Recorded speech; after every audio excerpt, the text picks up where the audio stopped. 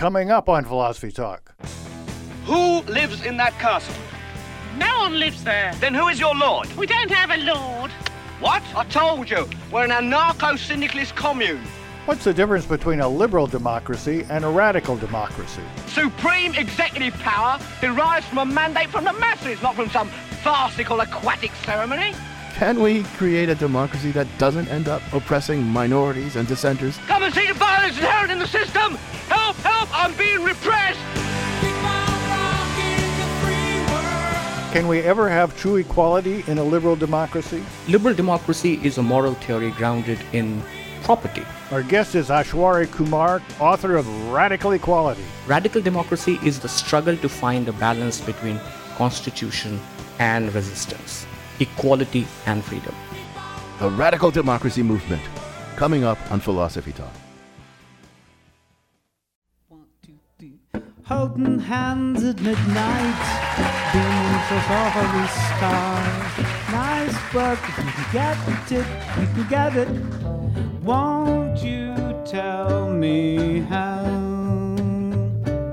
This is Philosophy Talk, the program that questions everything. Except your intelligence. I'm John Perry. And I'm Ken Taylor. We're coming to you from the Stageworks Theater in the Mission District in lovely San Francisco. Our thinking originates at Philosopher's Corner on the Stanford University campus.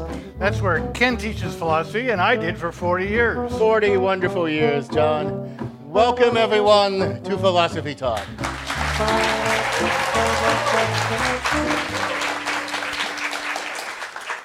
Today, we're thinking about radical democracy.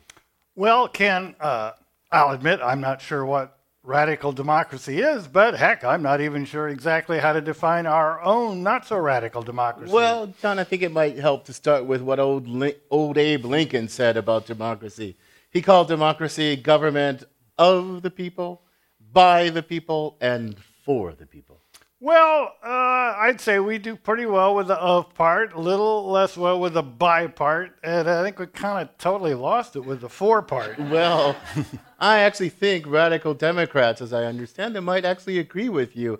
And I think it might help us to understand why if we went through all of the of, by, and for, but let's start with the of part. Well, the government of the people means that the people are the ones who are governed. All the people are equally subject to the laws. The rights and privileges don't apply only to the rich and noble. The burdens and duties don't fall only on the poor and hardworking. We all get traffic tickets. We all pay taxes. At least in theory. I mean, if you got enough money, you can hire some fancy lawyers. But you know what? Let's not harp on that for a minute. Let's think about the by part next. So there's two components here. The basic idea is it's not only the people who are not just the ones who are governed, but the people who do the governing. For one thing, there are no distant kings or colonial masters. The rulers are citizens of the same thing that they govern. Secondly, and what most people think is the essence of democracy, the ruling class, that is the ruling group, the ones who do the governing, is chosen in a fair and equal way, not only from among the governed citizens, but by the governed citizens. Again, true in theory, nice theory. Not so sure in practice. I mean, we are one of the world's last standing colonial powers, as Puerto Rico and Guam, Puerto Rico. Right, yeah. and I don't have to tell you, because you're always railing against the U.S. Senate, that's one of the least representative bodies in the entire democratic world, but you know. Yeah, sure. Delaware has a vice president and 2 senators, less than 1 million people. California, 35 million people, 2 senators. But who's complaining? At least we try. We take the idea of government by the people very seriously. Let some unelected tyrant try to usurp political power, and the American people would respond pretty harshly. Yeah, right. The unelected Supreme Court usurping power, for example. Feeling a little cynical today, are we, Ken? Well, a little bit, but let's focus. We're talking about radical democracy, so let's focus on the idea of a government for the people. That's the one where I think we might kind of fall short, and I think that's part of the stick of the radical democracy. Yeah, I mean, for is a complicated concept. It's what is this all about? Who benefits from this? What is it we're trying to do? it's going to apply to all of us, and we're all going to decide together. But what is it we're trying to do? That's an important thing, and maybe American democracy isn't too explicit about what that comes from. Well, yeah, I mean, because here's one of the questions for The rich people, yeah. the rich and powerful people, the poor and the downtrodden people. Which people, John? Well, all the people. But you might think that a government of and by the people is pretty guaranteed to actually work for the people. Well, actually, that's actually one of the ideas at the core of the so-called liberal democratic tradition. If you've got a government of and by the people, it's going to work for the people because they own it. And it's supposed to be that way. Look at the preamble to the Constitution. It says, "We the people," that's the of and the by part, "establish this Constitution in order to," that's the for part, "form a more perfect union," okay. "Establish justice," sure. "Ensure domestic tranquility," that's good. "Provide for the common defense," that's good. "And promote the general welfare." That's the key of the for part. It's not clear we pay a lot of attention to that. Exactly. Count me skeptical. Now, one of the things I think is that the transition from the of and by the people to the for the people is not nearly as automatic as our founding fathers thought. I mean, because if it was, we wouldn't be suffering from such extremes of poverty and wealth in the world's so-called greatest democracy.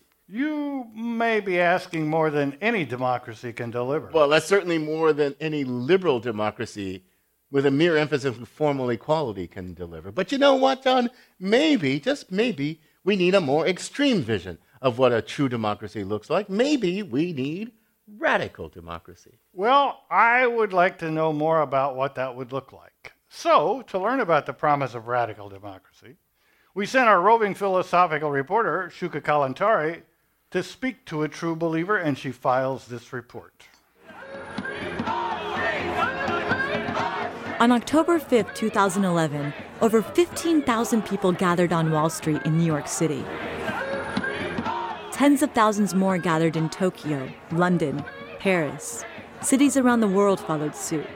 The Occupy movement was in full swing, and it promised hope of a new democracy.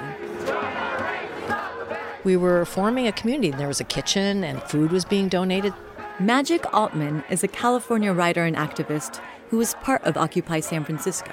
Within weeks, we actually had created community and were working towards creating a democracy. Altman says the first step towards a radical democracy is to take over public spaces.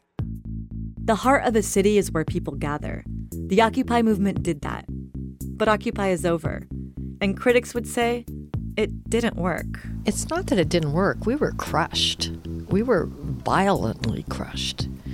19-year-old girl dragged across the street by the police. They put barricades around the whole park one day. So I don't think that you can say it didn't work. It didn't have time to complete its process. So what would a radical democracy look like if Occupy did complete its process? For one, it would be based on group consensus. Everyone would gather in city centers and share their ideas. There would be facilitators, people who would listen to the community and act out its will, not their own will. It's not a new idea. They did it back in ancient Greece, as long as you were a free white man. Critics of radical democracy say, what if another Pearl Harbor happens? Another 9/11? We don't have time for talking circles if we just got attacked. You can suspend the consensus process for an emergency when we consent to let this person or this team strategize to come up with a plan. They would come back with a plan, and unless there's a profound ethical and moral objection, we would go forward with that. So you can act quickly. Then when the task is done, that person is no longer in power. Altman says this distribution of power is found in most natural systems. Take honeybees. A colony of honeybees has to decide where to relocate every year, but it's not the queen who leads the way, it's all the workers. When the hive gets too crowded, half the bees leave searching for a bigger and better home. Then they come back and do a little waggle dance, telling the others about what they've seen. Then the other bees check out the sites their friends described. They come back and do a waggle dance to vote. Each bee comes to their own conclusion. They go out, assess the situation, and give an informed vote. 99% of the time, they end up choosing the best possible new habitat for a beehive to thrive. But we're not bees. And our country, it was founded on winning and losing. The Europeans colonized. We took over. Our system is based on conquest. It wasn't freedom for all. We had conquered and killed and massacred. It was a devastation. So that's why in our so-called democracy, we are still using win-lose dynamics to define how we created democracy. Whereas real democracy means that everyone is represented, that everyone has a voice, that everyone matters. People sometimes ask Magic Altman, our two-party system is far from a radical democracy. Why waste your time on this stuff? Altman's answer? Because nothing lasts forever. Slavery existed in the Americas for 245 years. We abolished that. Our current representative democracy is about that old. So maybe a new democracy isn't so radical after all. For Philosophy Talk, I'm Shuka Kalantari. You can listen to the rest of this episode by purchasing it on iTunes Music. Or for unlimited listening, subscribe to our archive at philosophytalk.org.